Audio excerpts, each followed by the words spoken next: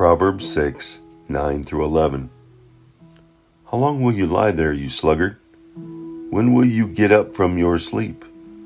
A little sleep, a little slumber, a little folding of your hands to rest, and poverty will come on you like a bandit, and scarcity like an armed man. Here a warning against being too lazy. Solomon is telling us that we need to get up and get going. Those last few moments of sleep are delicious, aren't they?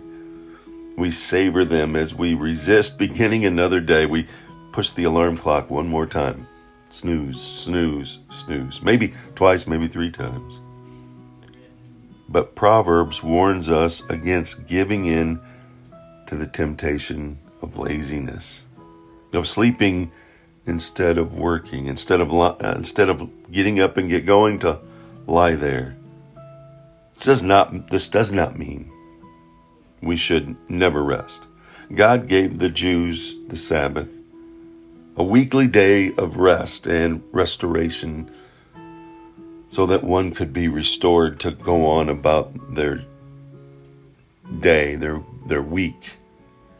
The ant is used as an example in the verses before of it's utilizing its energy and resources to do the things necessary. If laziness turns us into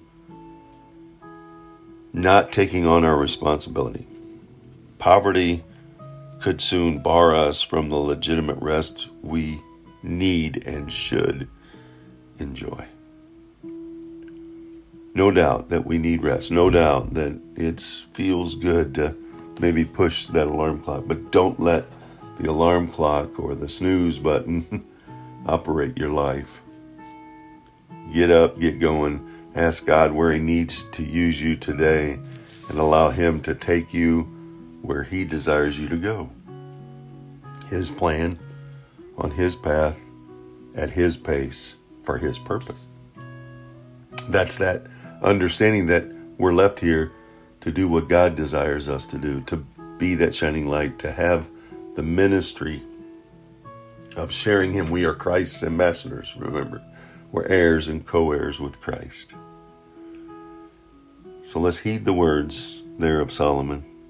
How long are you going to lay there? Are you going to get up from your sleep?